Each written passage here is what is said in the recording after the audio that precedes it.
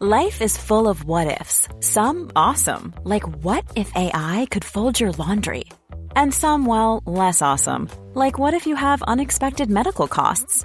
United Healthcare can help get you covered with Health Protector Guard fixed indemnity insurance plans. They supplement your primary plan to help you manage out-of-pocket costs. No deductibles, no enrollment periods, and especially no more what-ifs. Visit uh1.com to find the Health Protector Guard plan for you.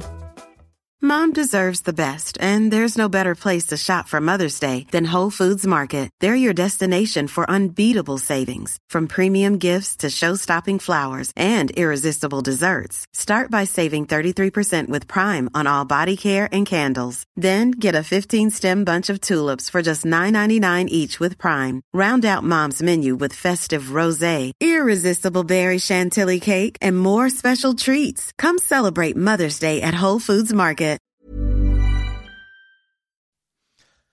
Hello and welcome to the SmackDown review. I'm Michael Hamflett from What Culture, and I'm joined by Michael Sidgwick from What Culture to discuss everything that happened from Friday's trip to View Cinema. But first, if you're a fan of this sort of thing, make sure to subscribe to What Culture Wrestling on either Apple Podcasts, Amazon Music, Spotify, wherever you get your podcasts, for previews and reviews of SmackDown, as well as Monday Night Raw, the show formerly known as NXT 2.0, AEW Dynamite, AEW Collision, pay-per-views, premium live events. We also hold wrestler interviews, have roundtable discussions, and have a roundup of the week complete with the Bloody Good Quiz, of course, on Wrestle Culture. Sidge, I'm kind of dreading talking about 1 hour 40 of this and buzzing for 20. Any more on that before we get going? That's just SmackDown, isn't it? Not every week. You know, like a lot of weeks, it's Michael Bay meets Stanley Kubrick, meets the overrated Inception guy. Nolan, yeah. It's all of them combined. It's not just cinema in the performances of the main cast. It's Paul Heyman for 20 minutes and then Triple H for an hour and 40, isn't it? It was this week. Too much of it, if anything. We'll obviously get to the big talking points when they come in the show. I'm actually going to be a little bit happy about it, just so you know. People who like WWE will miss Will Bourne on these podcasts when he's on holiday. Mm-hmm.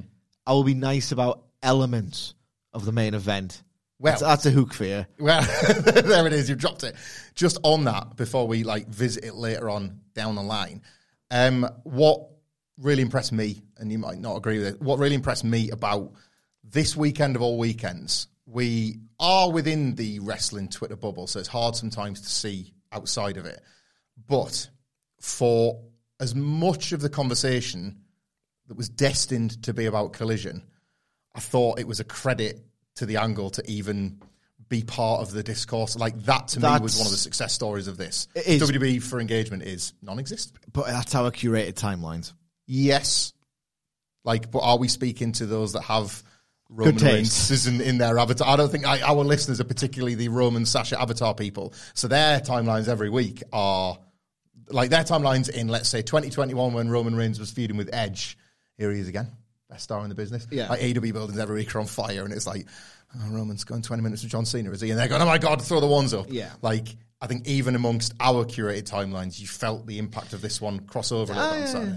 No? All right. No, I've just got a weird timeline. Okay, fair enough.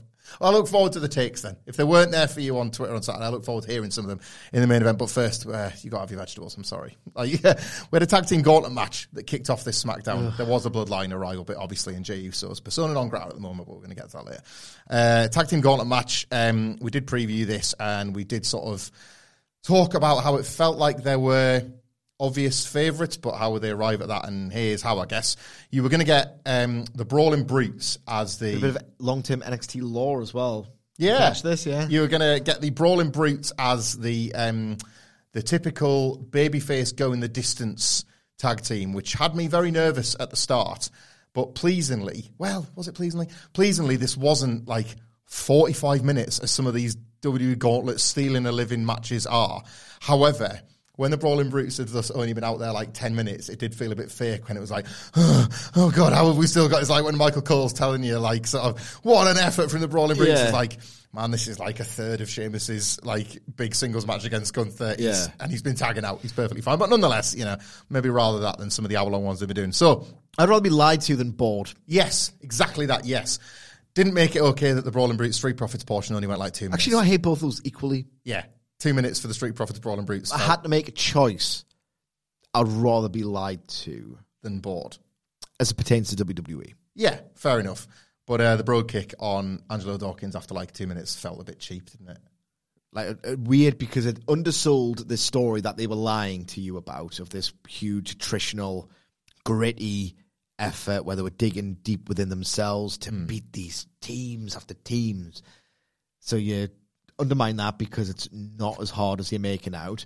And you kind of, at the same time, just make the Street Profits look like they exist, which has been a bit of a weird theme in their careers. So this is the opposite of deft dovetailing booking because you do something and no one really benefits the characters or the story. I agree.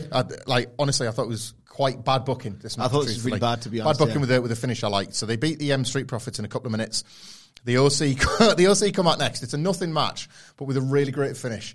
Carl Anderson remembers that he likes the bright lights. Yeah. So he tags in, completely ignores the match, ignores that Sheamus is selling on the outside because he goes for Ridge Holland. He punches Ridge Holland and he's so pleased with himself that he stands up on the post and he's like, I'm Carl Anderson, bright lights, baby. And then turns around and gets smashed with the bro kick. Genuinely nice stuff from an act that elsewhere on the show are ostensibly baby faces.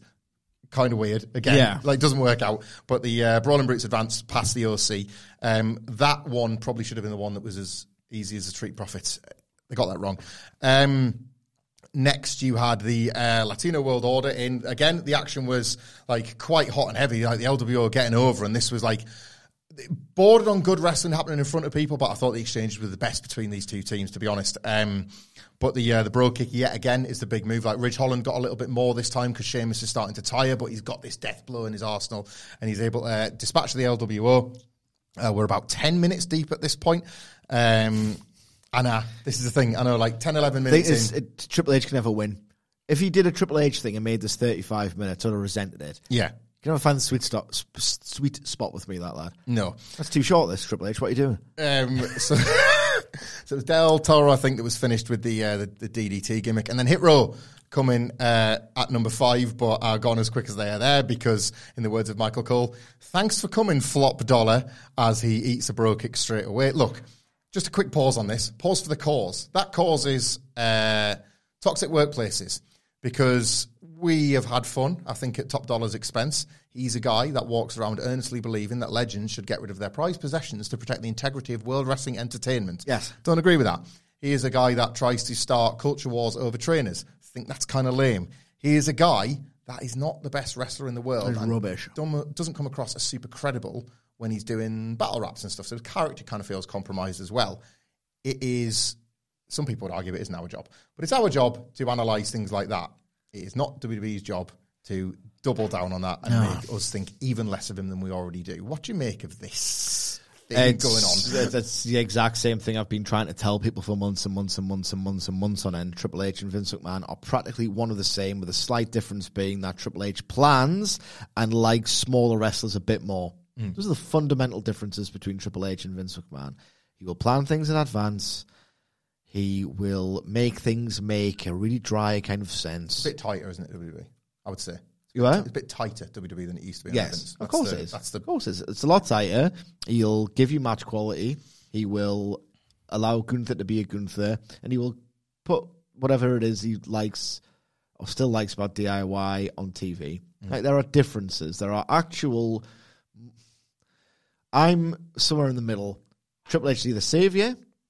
WWE is inherently bad no matter who's in charge, and Triple H is just like Vince McMahon. I'm somewhere in the middle. They are. He used to hate it.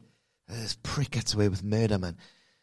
You can tell Vince is back because this part of Raw must have been a Vince McMahon thing. I hated that. Nonsense. The idea of them calling him Flop Dollar and just genuinely taking glee in reducing this guy down to size, making a tit of him on television. Because he's not real, by the way. He lies there because he's been told to. Yeah, then they bully him for doing that. Yeah, it's so pathetic. It's so needle dick. And in that very crucial respect, Triple H and Vince McMahon are very, very similar. It's still a pretty mean-spirited place to work. Who does that benefit? Anyone in the boys' club? Yeah. Who've probably laughed at Top Dollar doing these idiotic things. We need to put this guy in his place. and then he feeds them the lines, and then they bury him on TV. And it's just a mean-spirited organisation. I'll tell you what, to be fair, it was a bit too much of that and dark towards the end for me. You'd get these indie guys clearly, like, the opposite, like, miles away from their final form. And they sometimes have a daft name, or they sometimes have a really stupid, shindy outfit. And I think there was a little bit of mean-spirited elements of that in AEW. But at the same time, they gave them jobs. It was a meritocracy. If you got over on Dark or Elevation, you'd get on TV. Yep. There was still an element of the boys' club laughing at the aspiring wrestlers, but it's nowhere near what this is. Not the guy most watched television show, wrestling television show in North America, platforming a guy to be the biggest loser that there has ever been. Yeah. I agree. I just think, like, there's a lot of ways to watch this because it's top dollar. There's a lot of ways to view this, and I think that's what's happening. You see now all the different ways in which this can be. I should not be feeling sorry for him knowing what I know about him, and yet I do, and that's the WWE effect. They used to do this to a Vince McMahon would do this to a Bryan Danielson, unaware that it would not work. Yeah. You could do it in 18 seconds at WrestleMania. He's actually going to get more over as a result of that poor choice. It doesn't happen for everybody. Like, not everybody's Bryan Danielson. Yeah. Not everybody has that connection, and you're just basically messing with people's lives and careers, aren't you? It's not cool. Yeah. But yeah, Top Dollar and Hit Row are gone, and that leaves Pretty Deadly. And then we get kind of... So this went about 10 minutes after the Brawling Brutes had gone 10. So that's how they're trying to say, like, they've done the hard yards and Pretty Deadly are going to come in and pick the buttons. But it's not really a bone picking if it becomes like a 10-minute back and forth. Yeah. Again, I feel like they got the booking wrong. This is a total failure for me. I'll delve into why once you've recapped it. I didn't think it was a bad match, and I've really enjoyed the Pretty Deadly finishes because what they've done every week on SmackDown thus far, it's basically the opposite of Grayson Waller. Grayson Waller has been called up, and rather than being given agency as a talker, he's been made to be this fawning fan of everybody he interviews. Pretty Deadly were really great characters in NXT. And if anything, I would say them as tag team specialists was kind of underserved a little bit in some of the stories of the matches. Yeah. Every single week they've used like a really devious, but just within the rules finish to get things done. They're working heels, and they were again here. The Brawling Brutes were selling that they were really exhausted and really tired. And they missed Pretty Deadly doing a really sly but kind of cool blind tag. And Sheamus hit the Celtic Cross on, was it Elton Prince? Okay, it was on Kit Wilson, I think. And Elton Prince was able to make the blind tag. And obviously Sheamus was too knackered. He's really, like, he always looks knackered, doesn't he? So he's knackered himself from the 10-minute match. He did an awesome beats to the bodrum before that, I should say, where he had them both trapped. So he did 10 on one, then he just collapsed the floor and was like, well, you're still here. 10 on the other. Pretty Deadly are great for that. Sold the physicality of it brilliantly. But yes, the blind tag was enough. Sheamus gets finished with like the slightly Alabama jam, Bobby Eaton leg drop.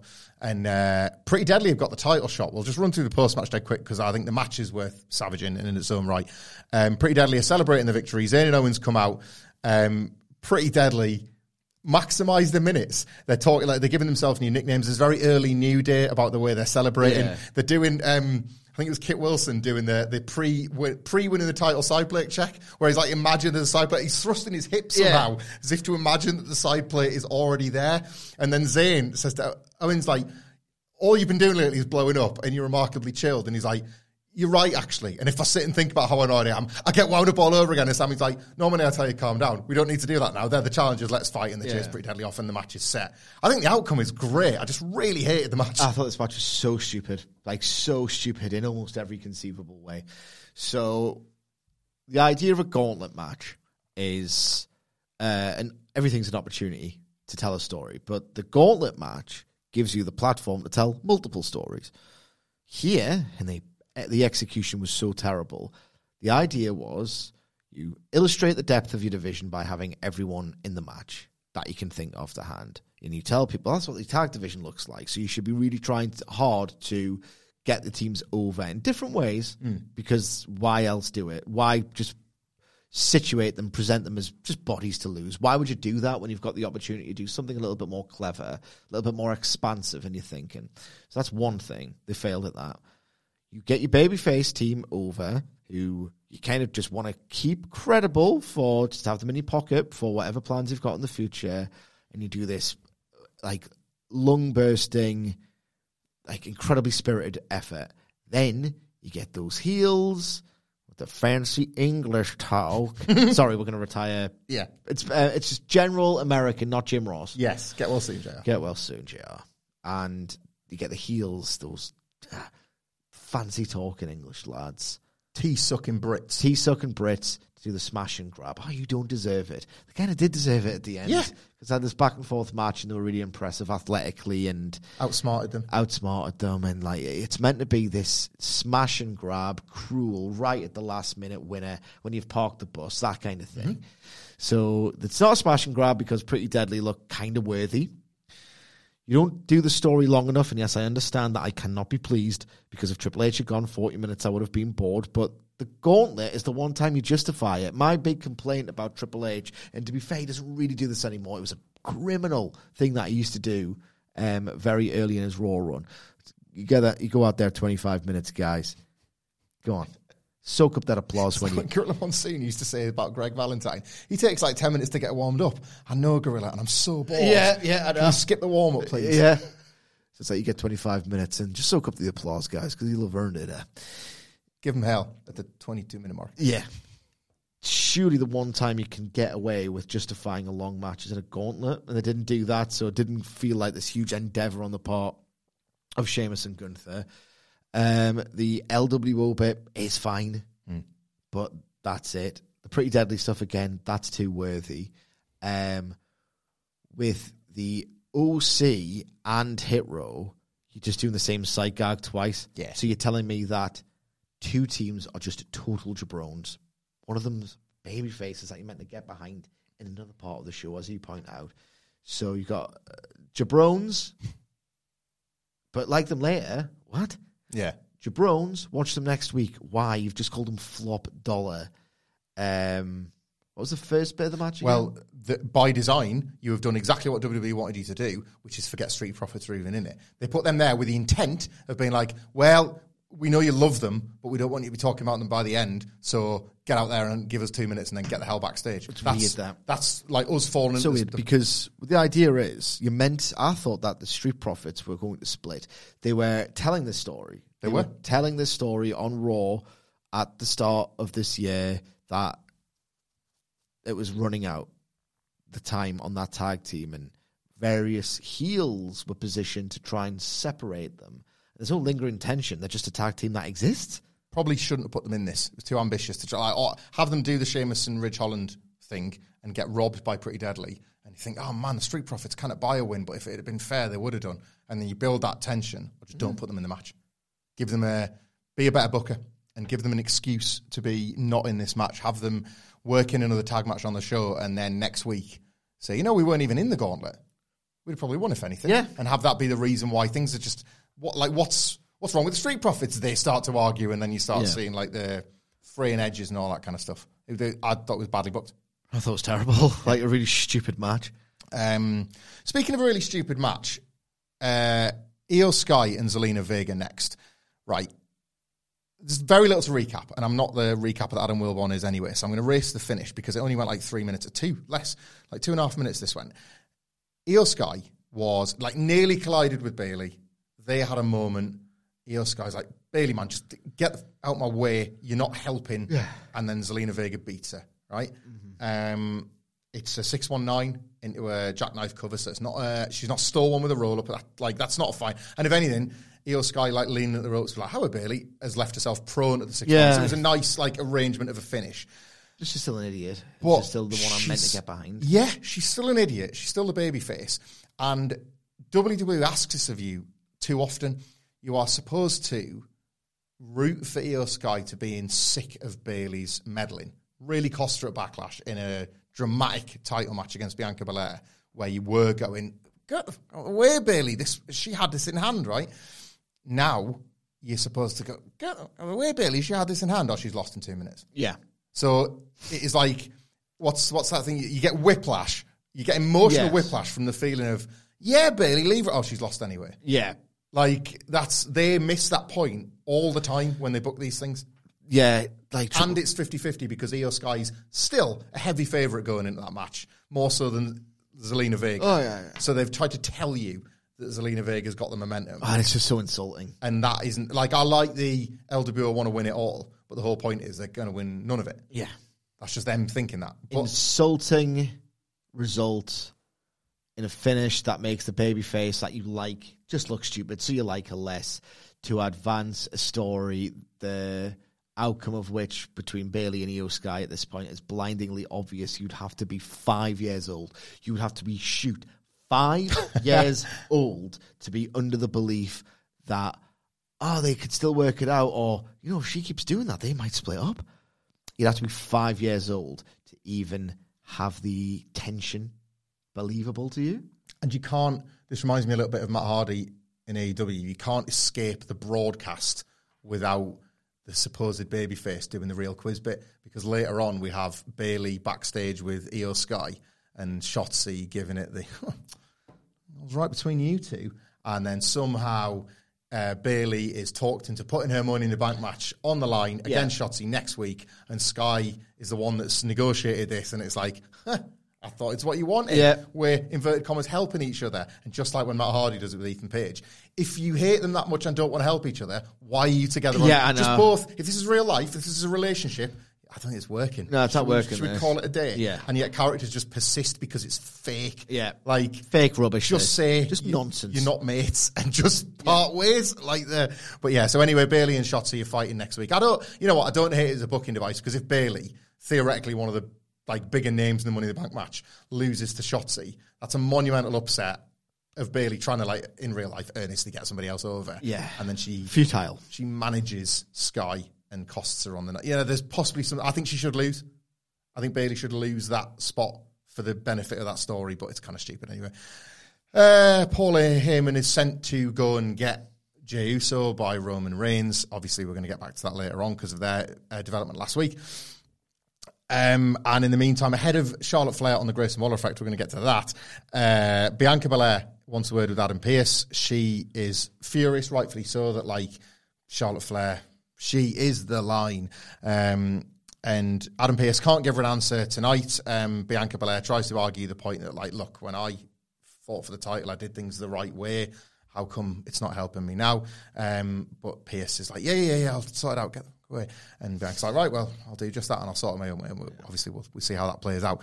So we have the Grayson Waller effect with Charlotte Flair. On the preview, I made the point that they believed they were bringing up a better Miz, and instead of just called up the actual Miz, because he is just kind of a TV show host. Grayson Waller is not playing this role, nor is he particularly scripted to play this role as a guy that is above it all. He's supposed to bring his guests out and neg them and get them to talk about him. But this is anything but Piper's Pit or any of the other good talk shows. It's just a guy in a ring with a set.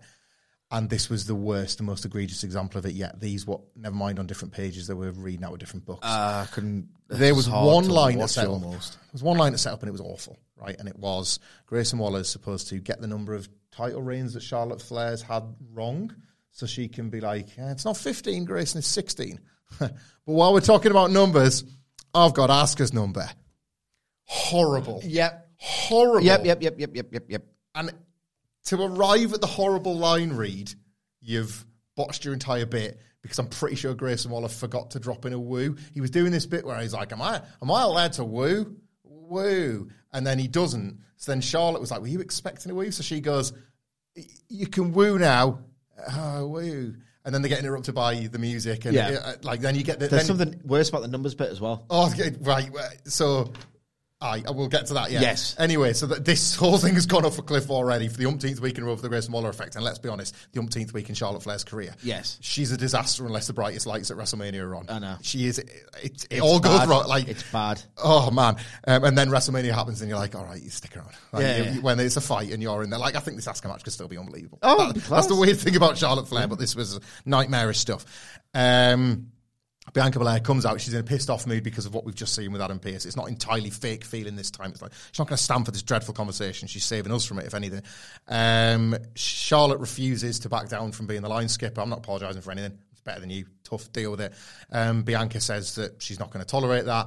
There's nothing she can do with Adam Pearce, apparently, to get in the way of this match happening. But believe me, I'll be ringside and I'm going to watch it. And I don't care who wins. I'm calling my shot. And I got next, effectively. It's kind of become a cliche in WWE, but I did believe this was an effort in WWE to give her character some agency. She's not going to fart around with the general manager. She's just going to take what she believes she's owed, because that's exactly what Charlotte did. There are no rules, Sidgwick. Yes. So if there's no rules, operate outside of them. And she at least did that. Yeah. She didn't look as much of a loser this week. So anyway, she's going to be ringside for the match in 2 weeks. Yeah. What's going to happen? What's going to happen? What was this? Absolutely terrible. Everyone came off unlikable, and the idea of achievement, my mind was boggled. Like, so they do this whole thing of don't get the titles wrong, number of title reigns wrong. I've had loads, even more than you think. Then Bianca says, I'm the longest reigning, and I didn't have to lose it that often. Is 16 impressive or not? I don't think it is. It's that weird thing in wrestling where, remember when Bully Ray got the maths wrong in TNA, but still made a salient point? Whereas, like, we've won the titles 20 times. Yeah. What does that tell you? Like, we lost at 18 or something. You got the maths wrong. I can't remember the exact phrasing. When you have 16, especially when she's not been on the block that long. Yeah. 15 title defeats in 8 years. Is that what's... Is it worse to lose the titles or better to have won them back? When you're asking those questions, you probably book too many reigns for me. It's the same argument as the whole, like, Sasha Banks can't get it done on pay-per-view. Oh, sorry, can't get it done, can't get it done on pay-per-view. That's a big problem. That means she's a big match choker. Yeah, exactly. But you're stuck with that now. So when Charlotte keeps saying, I've won 16? Yeah. 15. 16, but... 16, it's ridiculous. Or it's 15 and she's about to make it 16. That's why she can skip the line. It's too many. I'm just thinking, well, he's lost so often, and then these win them back, because and then I just instantly think of the reality that they just like giving her the number, and they've engineered it in the most laughably fake. You've got your rushed WWE number, you say? Got your number. Yeah. Write that down. It feels like the most forced thing imaginable. And then when she reminds you of her constantly, because all they do is read the championship and accomplishments subsection of the Wikipedia page out, I just think of the reality and not the story they're telling. And is it good or not? I don't think it's good that she's lost this many big title matches. I just think she's there all the time. Well, either winning or losing, she's always there, and it just makes it feel boring and predictable. And Bianca Belair's going to be ringside for that match. Oh, it's going to be a triple threat then, is it? Yeah. It's they can't tell stories. They are hopeless. Well, it's all right. Cinema in the main event. Do you know one of the many problems with, and you know, you're right to identify this. Even when I like it, I know it's flawed. I just like it more than you. But you know when all Triple H has got is the big match. Yes. It worked for takeovers to incredible style for years. But sometimes all you've got is the big match. But then the big match delivers, and it's like, right, see you in X months, because the big match. I've just said it. Charlotte Flair and Rhea Ripley was unbelievable. Yeah. Right. So theoretically, there's always the big match, and that's what we've got here. Bianca and Charlotte is oddly, by the way, quite fresh, even though it doesn't feel it, does it? Bianca and Charlotte as a singles feels like you've seen 3 stadium clashes between them, and you haven't. Which is something. But the triple threat itself as well, that's got legs as well. There's lots that feels big, right?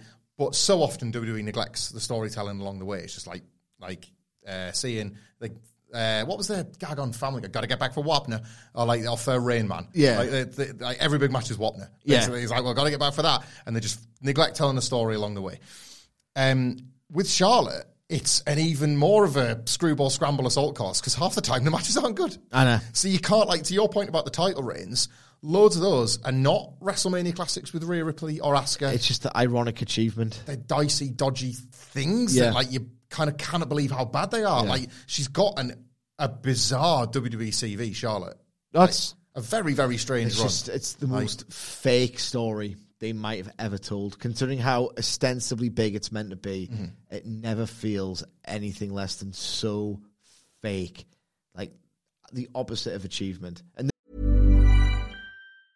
Life is full of awesome what-ifs, and some not so much, like unexpected medical costs. That's why United Healthcare provides Health Protector Guard fixed indemnity insurance plans to supplement your primary plan and help manage out-of-pocket costs. Learn more at UH1.com. Many of us have those stubborn pounds that seem impossible to lose, no matter how good we eat or how hard we work out. My solution is PlushCare. PlushCare is a leading telehealth provider with doctors who are there for you day and night to partner with you in your weight loss journey. They can prescribe FDA-approved weight loss medications like Wegovy and Zepbound for those who qualify. Plus, they accept most insurance plans. To get started, visit plushcare.com/weightloss. That's plushcare.com/weightloss. Quality sleep is essential. That's why the Sleep Number Smart Bed is designed for your ever-evolving sleep needs. Need a bed that's firmer or softer on either side? Helps you sleep at a comfortable temperature? Sleep Number Smart Beds let you individualize your comfort, so you sleep better together. J.D. Power ranks Sleep Number number 1 in customer satisfaction with mattresses purchased in-store. And now, save 50% on the Sleep Number Limited Edition Smart Bed for a limited time. For J.D. Power 2023 award information, visit jdpower.com/awards. Only at a Sleep Number store or sleepnumber.com. Then she wrestles these matches, and they feel like worthy title fights. Like in London against Asuka. When Rhea Ripley won that title and stared at it at WrestleMania, I thought that must mean something. Look at the Endeavour written all over your sweat-soaked face. We're going to kill each other for that. Yeah. And then on telly, it's not just that.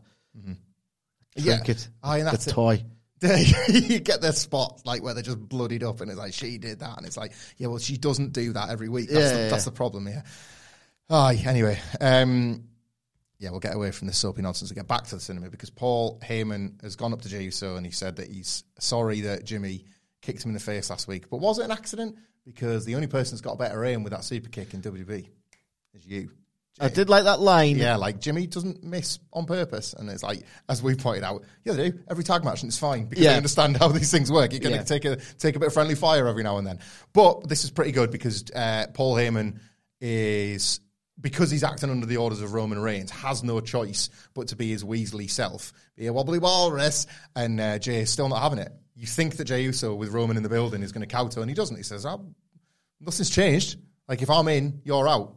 See you later, pal. Yeah. And it's like you're left with how's that going to play out in the main event? And I'm glad as well, just because I like to correct myself, they only did it for the purposes of the swerve. Yeah. They didn't entertain the notion that Jey was even remotely under the impression of, I can't trust Jey. Yeah, it was like 30 years of twin psychology, not he kicked me in the face on telly last week. Like, twins must have this, or somebody's the older brother by 3 minutes, so they're the older brother. Yeah. Like, that must be a real thing that twins can relate to, not he hit me once by accident in a US title match. Yeah. I hate the idea that they were going to, and they didn't, to their credit, do it once. They didn't even entertain the notion that Jey could be swayed by Jimmy hates him? Yeah. No. Sige, me and you, I don't know if we've mentioned this on podcast before, went to Vegas recently. Oh, we did, yeah, it was really fun. And one of the many things you can do in Las Vegas is go to the Chapel District. Don't go late at night, it's really frightening. But you can go to the Chapel District, and through a drive-through, through any number of venues that are advertised like a McDonald's or an IHOP, the light is so bright, the beacon is so bright, you can go and, on a whim, get married to somebody. We've seen it done by celebrities over the years, all sorts of things. It's a Vegas cliche. And Elvis will do it for you. But me and you didn't do that. And you know why? Because we're married, bitch. We're married, bitch. And already married, bitch. And so is AJ Styles, as we were reminded of Wendy in this match in the most bizarre circumstances, right? Yet again, like, were they so committed, and I get why, it's the numbers program, but are they so, like, sort of sure-footed in the bloodline that it's like, Roman, Jey, the lads, take as long as you need. Like, we'll cut some matches to ribbons if you need longer in that main event. You can have it. Because this mixed tag match, which, by the way, when AJ has been in a singles match with Karrion Kross, he's kind of had no bother. So this is the third storyline in a row since she's returned where Michin is potentially making other people's careers worse. Yes. Statistically. Yes. She teamed with Candice LeRae and they lost. And it was like, Michin? Like, this keeps happening to her. AJ had no bother in a singles match. Now he's had some trouble. They go 2 minutes. Now what happens? And then AJ is, like, Scarlett now. Apparently, like, Orange Dust and tarot cards are no good because she's got sex appeal. She flirts. This is their thing now. Yeah. Like, threesome? Karrion Kross, question mark? But no, because he's married, bitch. Yeah. But that distraction is enough. Karrion Kross gets a wicked cross jacket, but he's not able to tap him out. So he converts it into Karrion Kross's new finisher is goated, or is it? Because basically it's effectively like a TKO/F5, but he does a pump handle bit and then like waits like 4 seconds before dropping him. So renders the pump handle bit kind of irrelevant. Anyway, the new finisher beats AJ Styles after the flirting bit, which you've all seen go viral online. And like, thanks to Michin, AJ's stuck in the Karrion Kross muck again. What? I don't know what to make of this, right? I saw some fire emojis about the new Karrion Kross finish on Twitter, and then I was thinking maybe they're putting that there because there isn't really an emoji for convoluted and totally pointless setup. There's no emoji for this is new and I feel nothing for it. Yes. Is it that face with the eyes but no smile? I don't know what it means. Just two eyes. Just a total pointless setup. God bless him. He's probably thinking, I need something cool because my career's not doing particularly great. And the thing he's arrived at makes no sense. And it's just all superficial. It's a big Karrion Kross as a finisher. Apparently he's a really nice guy. Got him a win here as well. It's just worked the first time as good finisher should. Yeah. It's not exactly the Judas effect, is it? For getting over out of nowhere. No, it isn't. I'll tell you what as well. Karrion Kross and Scarlett are so not over. And people have been conditioned to think, oh, they're just on the show. They are just there on the show. They are just guys. That they've broken a pretty strict rule in wrestling that if you say bitch, it gets a reaction. It's just the rules. If you say bitch, there's going to be like, even if it's 85, ooh. Yeah. AJ Styles said, I'm married, bitch. I'm married, bitch. And just no one said anything. It was a bit weird. It's a bit awkward. A bit weird as well. Like, I don't know. It's not very big. I'm married, bitch. Yeah. What will God think if I shagged you right here? I would go to hell. I've walked the line that is this earth for yes. my life. Yeah. Anyway, but then we're going to go again. I would walk the ends of the earth for my wife, and I would just be very careful not to fall off. Why has nobody done the world marathon where you run to one side, then run to the other? It's ice walls. You don't want to get close to them ice walls because you'll freeze to death. I've seen some things. They're called Game of Thrones. You don't want to spend on those walkers next to me. Been watching a documentary called Game of Thrones. I'll just give them a phenomenal forearm there. Maybe I'll kick their ass, actually. I might do it. Big into true crime on Netflix. They got a whole trilogy. It's called The Lord of the Rings. Paul Heyman is... he goes back freeze to... next to them ass walls. Those ass walls. Goddamn ass walls. I just want to run. I want to get to the end. Roman Reigns is pissed off, obviously, that Paul Heyman's not been able to get through to Jay. Solo Sikoa, yet again, playing the hitman stuff. Paul Heyman is feeling under pressure, as he should do. You know, Jay Uso... near the end. Yeah. So Jay Uso's supposed to have created this situation. Sorry, I'd say we're near the end. Nowhere near main event time because Corbin's jumping Cameron Grimes and that must continue. It's like they're just fighting. Remember Cameron Grimes squashed him in like literally 3 seconds. Remember Cameron Grimes? Yeah, I know. He's one of those guys who you only ever reminded of him when you watch this. Mm-hmm. Yeah, it's not going great. I liked what came next. Remember when they're like, Triple H is such an absolute snake oil salesman. He filters these reports to the media and it's like, huge plans for Cameron Grimes. So just watch out. Watch out. Cameron Grimes is going to be the new thing. He's just getting pie-faced by Corbin in backstage segments. Yeah. And he could not be more irrelevant or boring. I still think he's going to end up costing Corbin in his quest to beat Melo in NXT. So Grimes' big first main roster push is a return to NXT. Like, I genuinely think it could. It's pathetic. There's a thing I like next. Rey Mysterio comes out and he just wanted to say how he's like, he couldn't be happier that the LWO is a thing, which, considering everything that happened with Dominic, it makes sense that he's like looked for new people to be a father figure towards. And he wants to bring out the next Mr. Money in the Bank, Santos Escobar. This is going to be the LWO's night, the whole deal. Escobar is sort of brilliant here because I took from this a lot of what I got out of Jungle Boy and Hook. Like, yeah, I love you, Ray. I love you. It's going to be the summer of the LWO, but I'm going to win Mr. Money in the Bank. Like, he's going to turn, isn't he? And that's going to be great. That program should be money. Ray's going to do it it's all. It's about time they established Ray as someone who's worth beating and could genuinely make someone's career. And it wasn't like hit you over the head with it. There was just enough of, like, kind of, I love you, Matt. Like, one time he's going to be like, Dad. And Ray's going, oh, God, I'm a dad again. Like, I've lost Dominic, but I've got Santos. You're like a father to me. Yeah. He's not going to actually call him Dad. No. Yeah. You're like a father to me, which you are literally to your son, Dominic Mysterio, but he thinks you're a deadbeat, and I don't think you're a deadbeat. Yeah. That's how I said one time, Ray, that you're a father to me. You know what that means? And he just beats him off because he's a deadbeat dad. As part of this, obviously, we've got Santos Escobar versus LA Knight. Yeah. Well, yeah. That wasn't very good. It was just there. The match was nothing to it because too often that's the case with LA Knight. But we don't talk about that because he's legit over and who cares? Yeah. I'll say that for this being short. These are the matches you keep short. Because all you remember is that LA Knight kicked ass and WWE are continuing to try and book him as a heel. Because Escobar gets the win. It's very much like stolen roll up and then Knight decks him anyway. So it makes everything you just watched utterly pointless. There's no result. Rey Mysterio comes back out for the save because Escobar loves him. Knight's pops were out the ass. Like, none of this was received as bitter, jealous, any of that kind of thing. Knight's somehow become the protest vote guy. They will not allow him to be a heel. The fans are somehow deciding that we can still try and dictate some booking. It's just weird how they've gone from work rate darling to guy with charisma. Yeah. That tells you all you need to know about the Triple H and Vince McMahon. Like, Triple H, like, Vince McMahon, he would go for the work rate guy who would never get over in WWE's system, and you hate the WWE system as a result. Mm-hmm.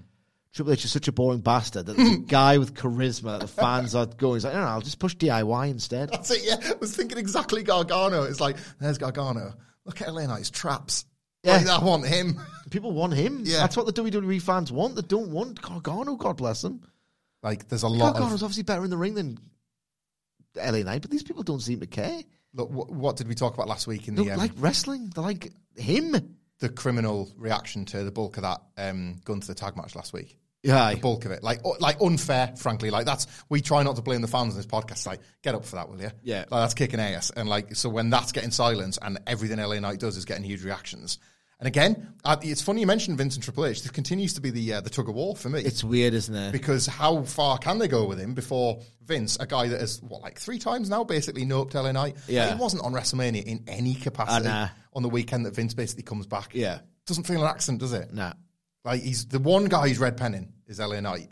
And yet, here it is. Is it one of their weird ways of how to get him over? Maybe. I don't know. Like, so like playing games and they like fooling the fans, WWE, don't they? Maybe they're fooling people into thinking, you won't get him. So whoever, if he doesn't win Money in the Bank, whoever does is getting booed because he's not LA Knight. Yes. Which is, we've been here so many times. Don't do it. Give it to LA Knight. Main event time, Sidge. Yes. But before that, Jey Uso and Sami Zayn have a little moment backstage. Jey Uso's last interaction before heading to the ring is with Sami Zayn. That's quite nice. So out come the Bloodline. Roman Reigns is doing his bit, but Jey Uso interrupts, which has Solo doing the sort of Tasmanian devil, how dare he sort of get in the way. My Roman was speaking, but Roman tells Joe Yokozuna Fatu to calm down. That's his name. That's his shoot name. That's amazing. By the way, he was born in March 1993, and I love the old sentimental Fatu was like, Yoko's winning the belt at WrestleMania. Yeah. Hulk Hogan. Is Solo going to be renamed Terry? Yeah. Jey Uso interrupts, but Roman's trying to be cool about it. So, you can come out and be tribal chief one day. And then he lays it on thick. He gives him the, what's those South Park parody in Aspen? Timeshare salesman. Yeah. He's giving him that sort of and maybe 6 months of the year, you can be the tribal chief. But he won't kowtow to the wise man stipulation. J.A. tries to... Douche. Stand douche. Stand douche. He tries to assert a bit of power, and Roman's like, not yet.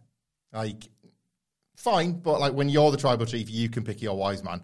I'm the tribal chief, and I pick my wise man. So Heyman thinks he's out with trouble, and Jey Uso immediately is all of a sudden back in a position where he's going to have to compromise to get what he wants, and you can kind of feel the tension bubbling at this point, which is nice. I think it's a good use of the thing they put in last week. But at this point, Roman's doing his spiel about, but that's fine, because... Look, I'm saying you're going to be the tribal chief, so you will be. It's all yours to play for. But Jimmy Uso is coming out. He says that, that Roman's using you. Come on. This is beyond a joke at this point. It's your brother that you need, not our cousin. Roman, again, leans on all the success, in inverted commas, they've had. They've had WrestleMania main events together. You don't get the long title run without me, blah, blah, blah, blah. And then Reigns refers to Jimmy as an anchor, whereas I'm the wings. Will fly easy, and he's just at this point, he's gone full, Mad King, effectively, in his last-ditch effort, without trying to show that he's kind of clinging on for dear life here in this culture war over Jey Uso's heart. Jay then says is it Roman that said you can't be the tribal chief and a twin at the same time? It's very much like the discussion we said about being a teacher and a parent. Yeah, it can't be one thing, you have to just be the other. And it gets Jay to spiral a little bit into a rant against Jimmy about how he was the older brother. He's calling himself Josh. Like, I never knew that Jay was short for Josh, but fair enough. He's like saying, oh, Josh this, Josh that, because I'm always the younger brother. Like, we're twins, we're only 3 minutes apart, but like, I've got to do what Jimmy says. Jimmy's going to be the star. Jimmy's going to be the prom king. All these very real, and as we say, completely unrelated to accidental superkick things as to why he might go with Roman instead of Jimmy Uso. And then he does it, and he says, Jimmy, like, you're out of the bloodline. And so am I. And he turns around, he super kicks Roman Reigns, and the crowd go banana. Roman Reigns is like out on the floor. Solo Sikoa, now like let loose from his chain, is able to actually attack. But he ducks. He goes for Jey Uso. Jey Uso ducks, and Jimmy's right there to support his brother with a super kick on his other brother. And Solo rolls out to the outside, and then the Usos go to leave. And Roman Reigns pulls himself up from the bottom rope, right? The physical performances, pulls himself up from the bottom rope, and is so shocked that finally, after 3 years, Jey Uso would fight back, that he basically crawls forward with his defences down. How dare you do this?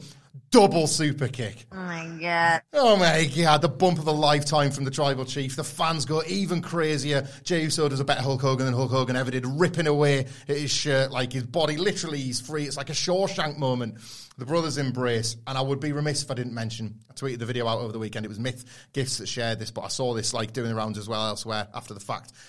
They did a digital exclusive to illustrate the point that Roman is now all alone. He's not. He's got Solo. They've announced the tag match for Money in the Bank. But he's recovering in the ring. And obviously in the building, the Usos music has played.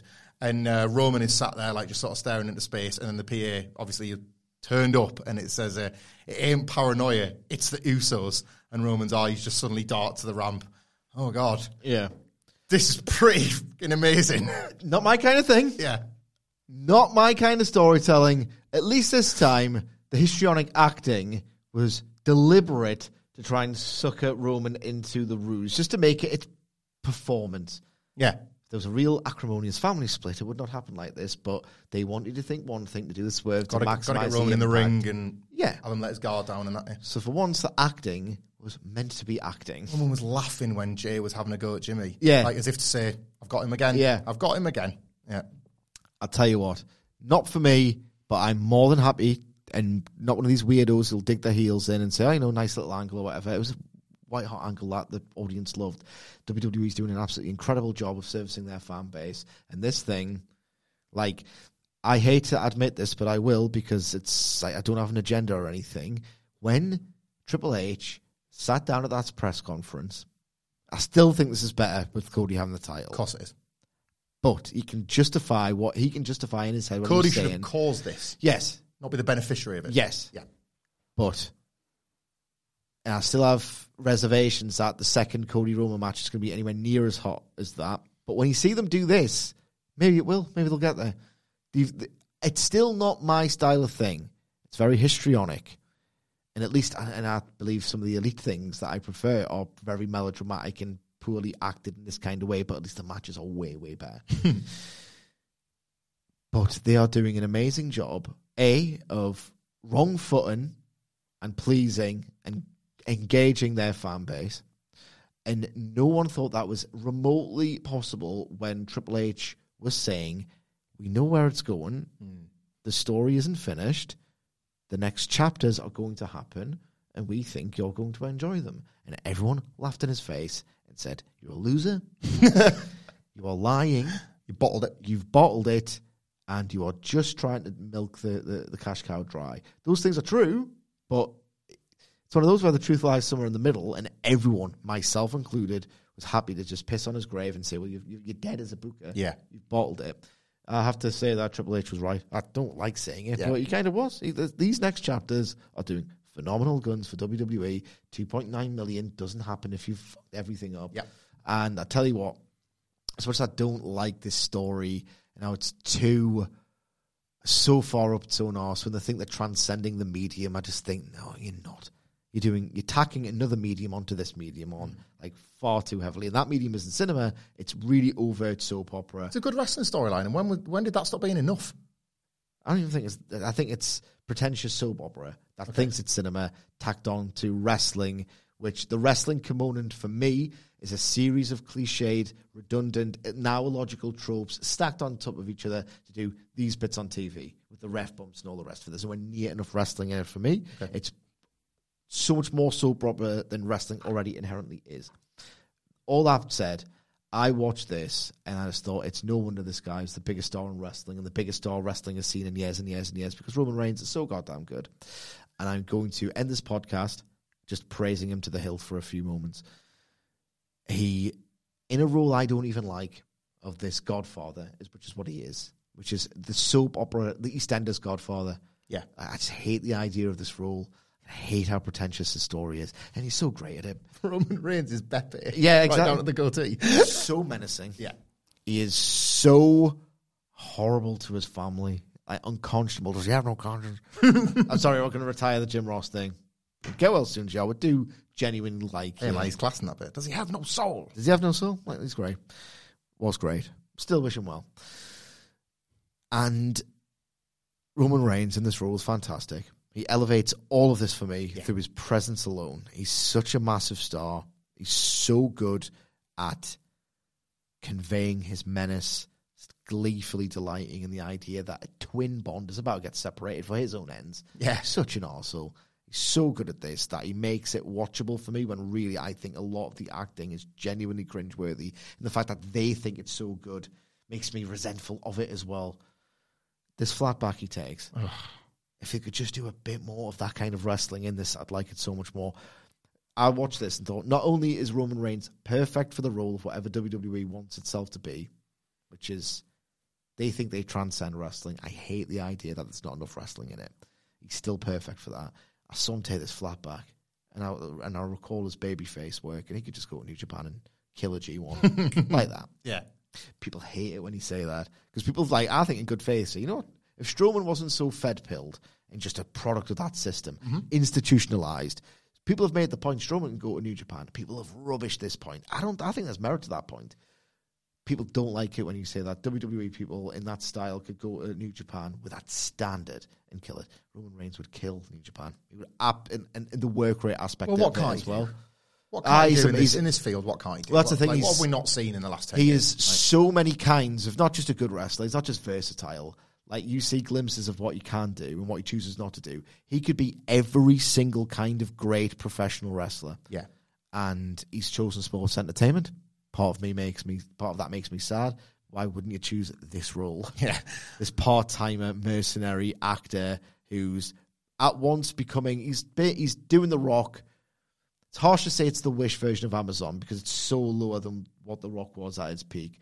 But he's doing the Rock thing. He is auditioning for Hollywood and making all the money and being the biggest star in wrestling all at the same time. You say so lower. And of course, we know where wrestling is.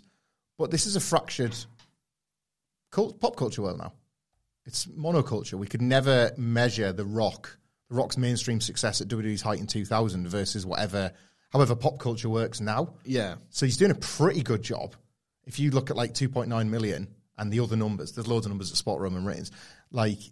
He's doing a pretty good job of taking an extremely fractured monoculture and making it feel like the old days. Yeah. For me and you to sit here and agree on the quality of something on a WWE podcast, whilst all the stands are going nuts for it as the best thing they've ever seen. Yeah. That's about as close as you get, I think, to pulling those two sides together now, isn't it? Roman as well, just on Roman's, I don't think Jey Uso beats him. I'm seeing a lot of people think, well, the story has to end with Jey Uso winning. I don't think it does, but I think it ends with a pretty amazing title match and a pretty dramatic, yet another Roman Reigns dramatic formula match. And the Drew match and the Sami match, and to an extent the Cody WrestleMania one, but I think there's different politics attached to that. Certainly Drew and certainly Sami were given equal billing. Needs to be the right heel, and Roman is the right heel. But man, Sami in Canada and Drew in the UK and all that sort of things. As and when Roman fights Jey, and that match is just as hot as those two, we have to start remembering who the common denominator is. And we have to start remembering that it's Roman Reigns as the denominator. And it's all these buildings with the local heroes. Is it the local hero, or is this the reverse Hogan of the 80s? Where instead of finding the big villain to fight Hogan in a town, you find the big hero that loses to Roman in the town. It's they've kind of flipped how they used to do it, but they've got the guy to do it with. Yeah. I just, as well, like on WWE, and maybe this is on Triple H, maybe this is praise him, I don't know, but it never felt like you got as many, like if this was a Vince thing, it never felt like you got as many weeks of genuine development and fan service. You would be made to wait, and the moments would be split so much further apart. You don't have to be theoretical. I watched all of this before Sami Zayn came in the Bloodline. Yeah, exactly. Perfect example. There's been so many more segments where like big developments have occurred. Like we don't just have. I'm shocked by the fact that things actually happen in the storyline. We said on the preview, it's like, well, this is where they have to reset the board a bit. Yeah, and they didn't. Oh, the Bloodline will be together again before WrestleMania. That's the thing. That's the one thing for me as well. In addition to just the style of it and the pretentiousness of it, I know I'm me and I know I'm an elite fan, but there's a pretension to this that I just don't like. There's the nagging feeling like I did not watch the Bloodline split up. Here, I did not watch it. Okay, I watched a temporary split before Roman does some kind of stip to get them back. They're going to be in full force before WrestleMania 40. Oof, that's a big shout. Is it? I don't know. I just assume they're going to be busy fighting the young ones. The end. So like I don't know. People are telling me when I go on my, like, people think I'm beating a dead horse with this Cody Rhodes thing. It's just because I'm so certain I'm right. The one reply in a dissenting voice against Cody winning at WrestleMania is all of this has to happen, so Roman has to be alone. And my big counter to that is no, he shouldn't be alone. Cody should have done it because he'd set up enough things in place to stop the Usos and whatever. I think those fans are correct in their assessment. I think WWE will believe that Roman has to be completely alone for Cody to beat him. Yeah. And alone is alone. I think even Solo will be gone by the time that match happens. I don't think that's the way a babyface does it. I think Austin should fight the corporation and beat them by himself. Yes. I think that's proven to work over and over and over again. But WWE, I think now, and a lot of their fans evidently, see it that Roman has to be by himself. Maybe even without Paul Heyman. Maybe Heyman's picked Solo or whatever. But Cody takes down that guy. And then people make TikToks and it's like, Cody said everybody would leave you, and he was right. So not only is he winning the title, but he's also an I told you so guy. Like old people you hate in your life. Like this is where they're getting it wrong for me. But like I think they see this as part of, like, a very important part of the rematch is that Roman has to go in it completely by himself. But I never thought of it like that. And I couldn't buy it as the finish. I didn't feel like the Bloodline's gone. Just didn't. Tag match, Money in the Bank now booked as well. Oh. Like it's that'll be another, you would assume off the back of this, a big development at least. Another one that's hard to pick. Acting in that match. I got a spot for you. I know we're kind of stepping on our own dick with the Money in the Bank preview. This match that WWE fans are going to love is going to be an inferior, more cringeworthy version of the Revolution match that they say was bad for its melodrama. Check this out. I don't care what they think. I need to get out of that habit. Double super kick to the ref. Oh, that's happening. Try that one. Yeah. Try and picture that if you can. Theatre of the mind. Try it on for size. Let us know what you think. I am going to tweet both shows out today. I know I was forgetting last week. Adam Wilborn does more admin than I give him credit for. But I'm going to put tweets out for this and Collision because we've recorded both today and we're super interested in your thoughts on both. So yeah, let us know where you stand on the Bloodline. On are they split up? Are they finished? Are they finished? What's the crack with them? And let us know on Twitter as well. Anything else? Any other takes you've got on pro wrestling? Is Charlotte Flair useless as well? Where you can find Michael Sidgwick at Sidgwick. You can find me at Michael Hamflett. Thank you very much for spending your time with us today. We've got the Collision preview review on the feed, and there'll be the Raw preview coming later on. And until then, we will see you soon. Even on a budget, quality is non-negotiable. That's why Quince is the place to score high-end essentials at 50 to 80% less than similar brands. Get your hands on buttery soft cashmere sweaters from just $60, Italian leather jackets, and so much more. And the best part about Quince, they exclusively partner with factories committed to safe, ethical, and responsible manufacturing. Elevate your style without the elevated price tag with Quince. Go to quince.com/upgrade for free shipping and 365-day returns. Mom deserves the best, and there's no better place to shop for Mother's Day than Whole Foods Market. They're your destination for unbeatable savings, from premium gifts to show-stopping flowers and irresistible desserts. Start by saving 33% with Prime on all body care and candles. Then get a 15-stem bunch of tulips for just $9.99 each with Prime. Round out Mom's menu with festive rosé, irresistible berry chantilly cake, and more special treats. Come celebrate Mother's Day at Whole Foods Market. Even when we're on a budget, we still deserve nice things. Quince is a place to scoop up stunning high-end goods for 50 to 80% less than similar brands. They have buttery soft cashmere sweaters starting at $50, luxurious Italian leather bags, and so much more. Plus, Quince only works with factories that use safe, ethical, and responsible manufacturing. Get the high-end goods you'll love without the high price tag with Quince. Go to quince.com/style for free shipping and 365-day returns.